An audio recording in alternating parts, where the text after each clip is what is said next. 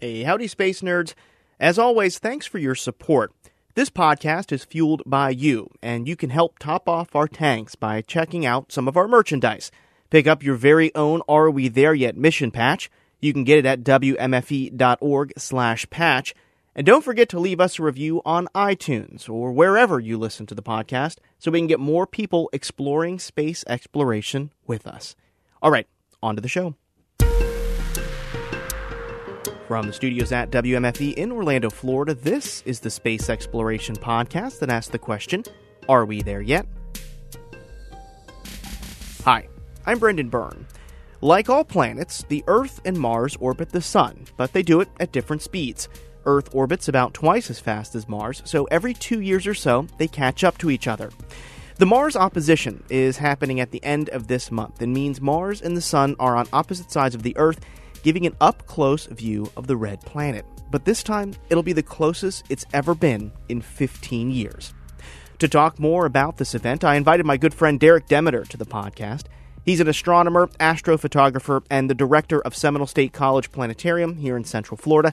Derek, thanks for speaking with us. Of course, glad to be here. So you're excited about Mars opposition, and you want me to be excited about the Mars opposition. Why are we excited about the Mars opposition? Well, first off, the Mars opposition is the best opposition since 2003. So I don't know if you remember back in 2003, there was this whole big deal about Mars being close, and you know, various different astronomy institutions were going crazy about it, and people come and take a look at Mars through the telescope.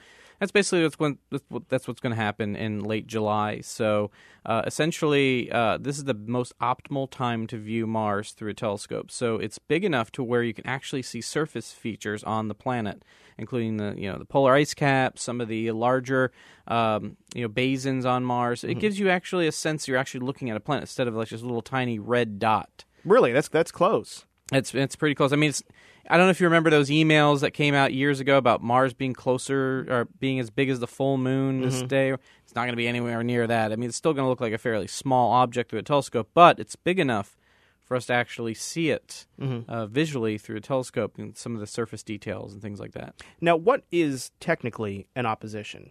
So an opposition is basically, so it comes from an old astronomy terminology where the planet or a star or something, what it is opposite of the sun in the sky. So on the date of July 27th of this year, Mars will be directly in the opposite of the sun, hence the term opposition. When it comes to the orbital elements of the planet, opposition is where Mars and Earth are closest, and essentially Mars is on the opposite side of the sun in relationship to the Earth.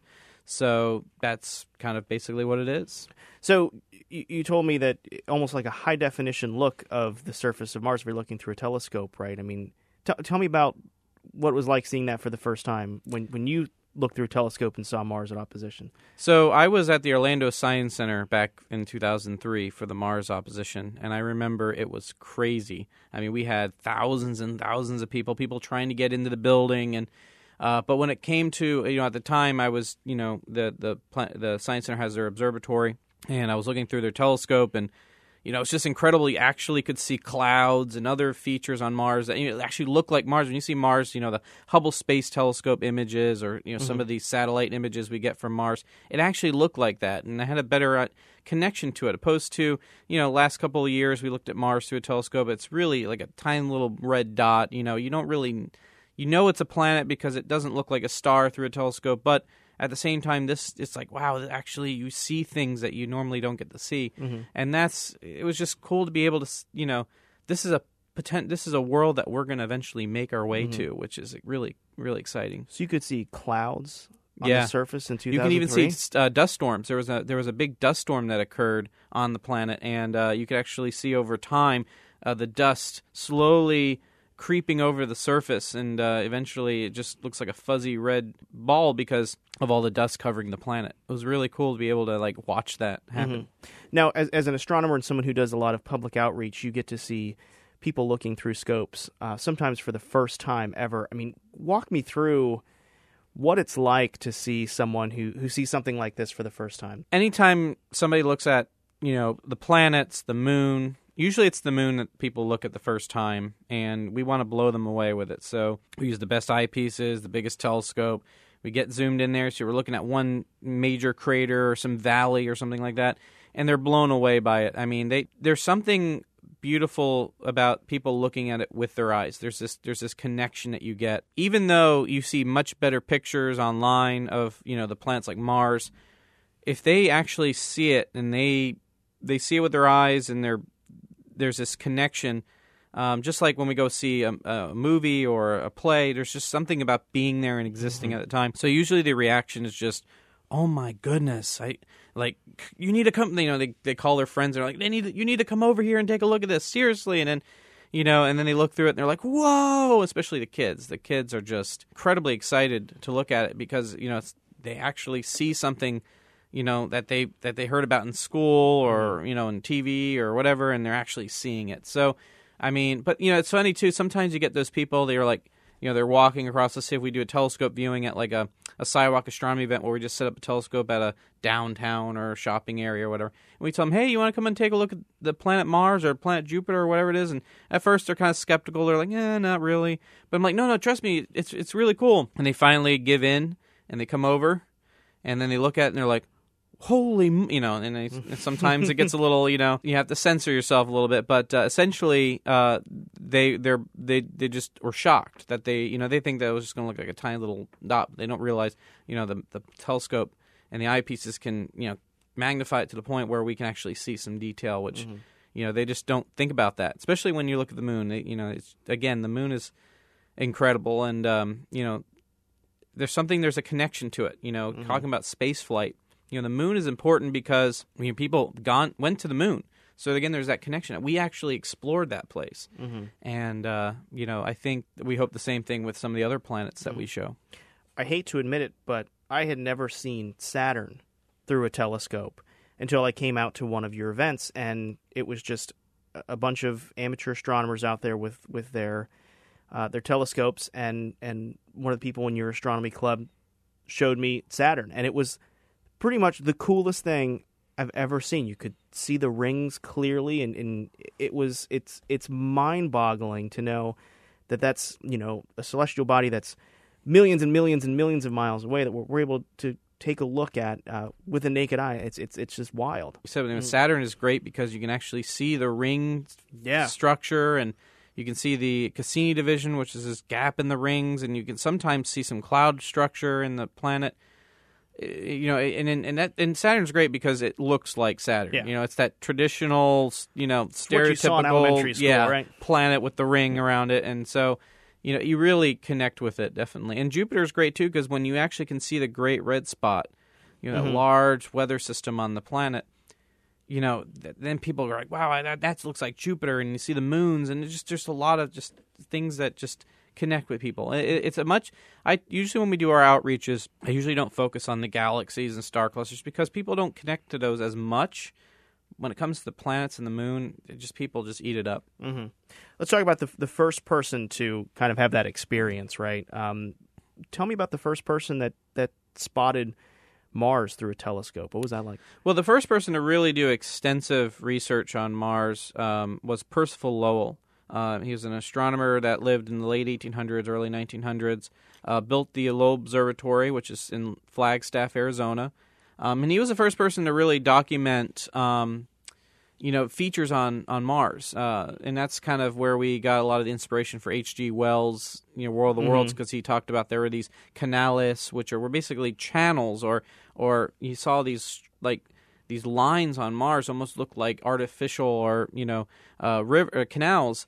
That kind of sparked this interest that maybe Mars has life, and not only with H.G. Wells' War of the Worlds, but also the Mars Chronicles and John Carter and the whole Adventures to Mars, the Princess on Mars, and all that stuff that kind of came out of this whole, explosion on Mars. But he was really interested in learning about the planet Mars, and really for the longest time, Mars being so small as it was, a lot of the telescopes just didn't have the resolution to look at Mars really good. But Percival Lowell had a 100-inch Clark refractor, and that telescope was good enough to actually look at the surface on Mars. What does that mean? 100-inch. So the 100 inches. So a refractor telescope uses a series of lenses opposed to mirrors, which most modern day telescopes use because you can build them really, really large.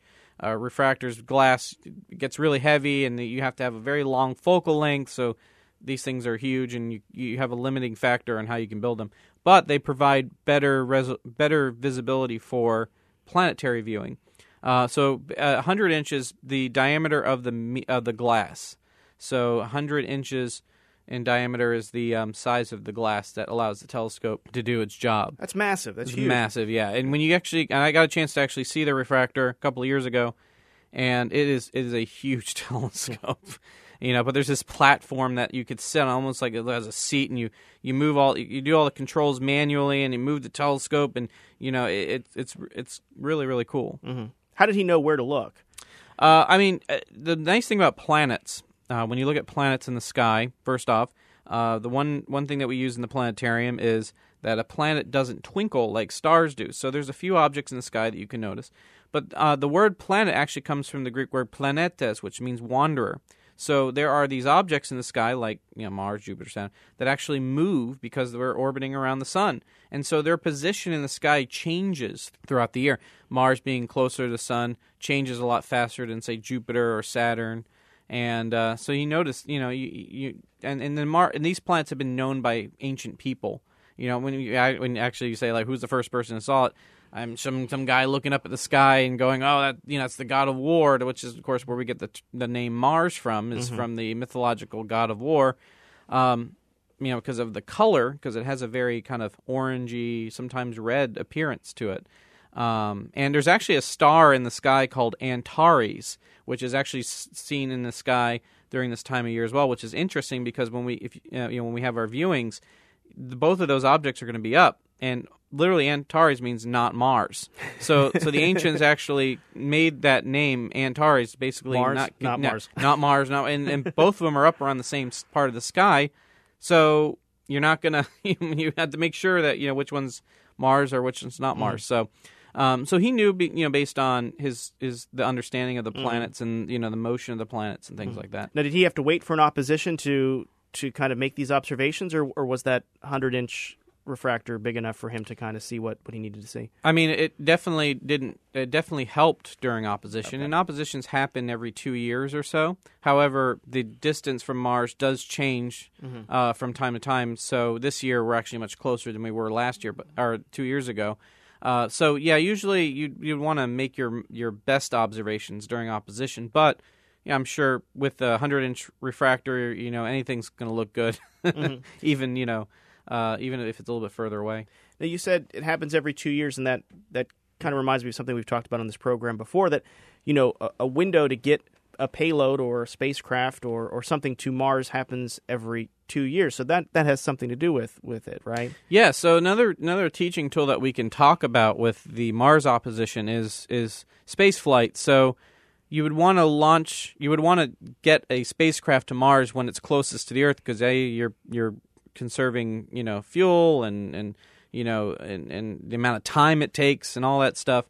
So when we're talking about Mars opposition, we talk about that every 2 years you want to plan your Mars launches during that time, and so usually all the major rovers and spacecraft that have gone to Mars usually have launched during an opposition, because a few weeks ago we launched InSight. Right? Exactly. Yeah. We launched InSight, so it makes a lot of sense to launch a spacecraft when it's closest to the planet. So that's kind of an interesting thing that as a teaching tool, that what's the benefit of opposition? Well, that's the time when we want to take we want to plan our missions. So engineers and scientists that are going to be working on missions, especially when kids come to the planetarium, they can learn that, so that way if they become an engineer and it wants to help build a mission to Mars, they have an understanding of, we got to send it out 2 years or every 2 years or so. Or maybe those kids will be the ones going to Mars, right? Exactly. Yeah. Yes, exactly. So with the Mars opposition coming up in July, what's the best way to see it, Derek Demeter? How can I just look in the backyard, or do I need to go find someone like you with a really cool telescope? Well, you can definitely, I encourage people, even if you don't, you can go out in your backyard, you look to the south, probably around 10 o'clock at night, you'll see the planet Mars rising in the southeast.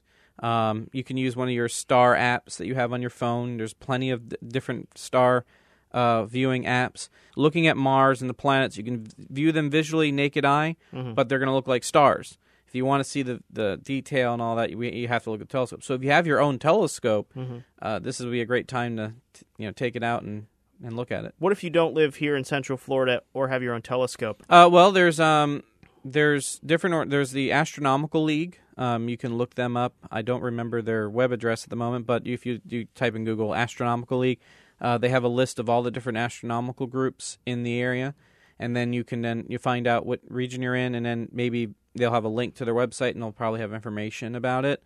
You might want to check your local science centers or observatories nearby to see if they're doing any event.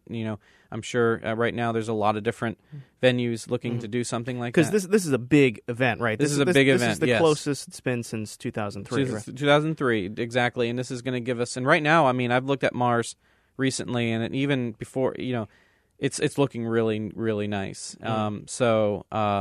It's definitely going to improve until we get to the 27th of July. So this is a great time for people to see the planet that we're hoping to go in the next couple of decades. So now, Derek Demeter, you are a astrophotographer as well. Will you be using this opportunity to photograph Mars? Well, yeah, we're actually we're going to be doing a couple of. This is with our astronomy group, members of the astronomy group. So if you're interested in joining, you can look up cfas.org, cfas.org. One of the things that we're going to be doing is training sessions as we get approached to the time of the Mars viewing. We're actually going to be doing some training on imaging the planets. But yeah, we'll most likely have a telescope set up around then to do some imaging, and hopefully I'll have some cool pictures to show. Now, these events bring all walks of life. I've been to quite a few of the ones that you've organized and I've seen throughout the country. Between kids and older people and anyone in between comes out. I mean, why is it so important that people see these things with their own eyes and go out to one of these outreach events instead of, say, looking at images on the web? There's great images on the web. Yeah, but they're really, really good, and especially some of the Mars Reconnaissance Orbiter images or MAVEN images. Some really great stuff, and of course, with Curiosity on the surface and getting these high-definition panoramas, I think, again, a lot of it has to do with, why do we go travel to places? Because we want to experience it with our own eyes and senses. And to be able to actually look through an eyepiece and see it through your own eyes, there's just something magical about that. Even though it's not necessarily the greatest view compared to what we get from spacecraft and all that, I think people need that I want to experience it for myself, and you can tell that because like the eclipse, people get really super excited about it. We had 15,000 people at the college that day. That was bonkers, and that was a partial eclipse, let alone a total eclipse. So 2045 here in Central Florida, it's going to be a big deal. That's when we're going to have a total eclipse, and there's just some you can watch a live stream of it on TV, but it's not the same. You want to go out and actually put the glasses on, or in this case with Mars, you want to look at Mars through a telescope. And people, I think that motivated people to go to the moon and build a space program because, they got to see satellites with their own eyes traveling across it. There's a spacecraft up there, or looking at the moon through a telescope, inspired them to, want to go to the moon. And I think, we hope that we can achieve that with the Mars opposition, getting the young kids and future generations to see this and be inspired. That will eventually be the ones that will work on missions and go to Mars. Final question for you, Derek Demeter. If someone does go out to one of these events, whether it be a science center or a telescope night to view the opposition, what's one tip that you have when approaching that eyepiece? Where should an observer's mind go? What should they be thinking about when they step up to the scope? Excitement, like, oh my goodness, I'm going to be looking at Mars. But for the little kids, we always tell parents, make sure your kids aren't going to grab the telescope. Shake it, move it around. That's definitely usually you can see the kids. They come and grab it. That actually can damage the telescope. But what I tell people, I'm like, just have fun and just be awed by the beauty of our universe. That's what you should be thinking. You should be like, oh my goodness, I'm going to see something that's, between, right now 50 to 60 million miles. And you're looking at this thing with my eyes, and this is a place that humans are eventually going to step foot on. And I mentioned earlier, you're an astrophotographer. Do you want to plug where people can see some of your photos? As far as the best way to get to see my stuff is my Instagram. So it's capturing_the_cosmos. That's my Instagram name. You can post all my astrophotos on there, and definitely follow me and follow me on my astrophotography adventures. It's gorgeous images that you put out there. Thank you. They're just incredible to see. And I haven't even posted half of my stuff. I'm because I'm staggering it, but I'll be adding more as the time comes. Wonderful. We've been speaking with Derek Demeter. He's an astronomer and the director of the Emil Buehler Planetarium at Seminole State College here in Central Florida. Derek, thank you so much for speaking with us. My pleasure. Anytime. Support for Are We There Yet comes from our listeners. Our theme music was composed by Kevin McLeod. You can find more space news online at wmfe.org/space. What do you want to hear from this podcast? You can help shape the next show. Send me a story idea or a question you have. Email me at arewethereyet@wmfe.org. You can also follow us on Twitter. We're at AWTYMars. Are We There Yet, Mars? Get it? Or you can tweet me. I'm at Space Brendan. Until next time, I'm Brendan Byrne. Thanks for listening.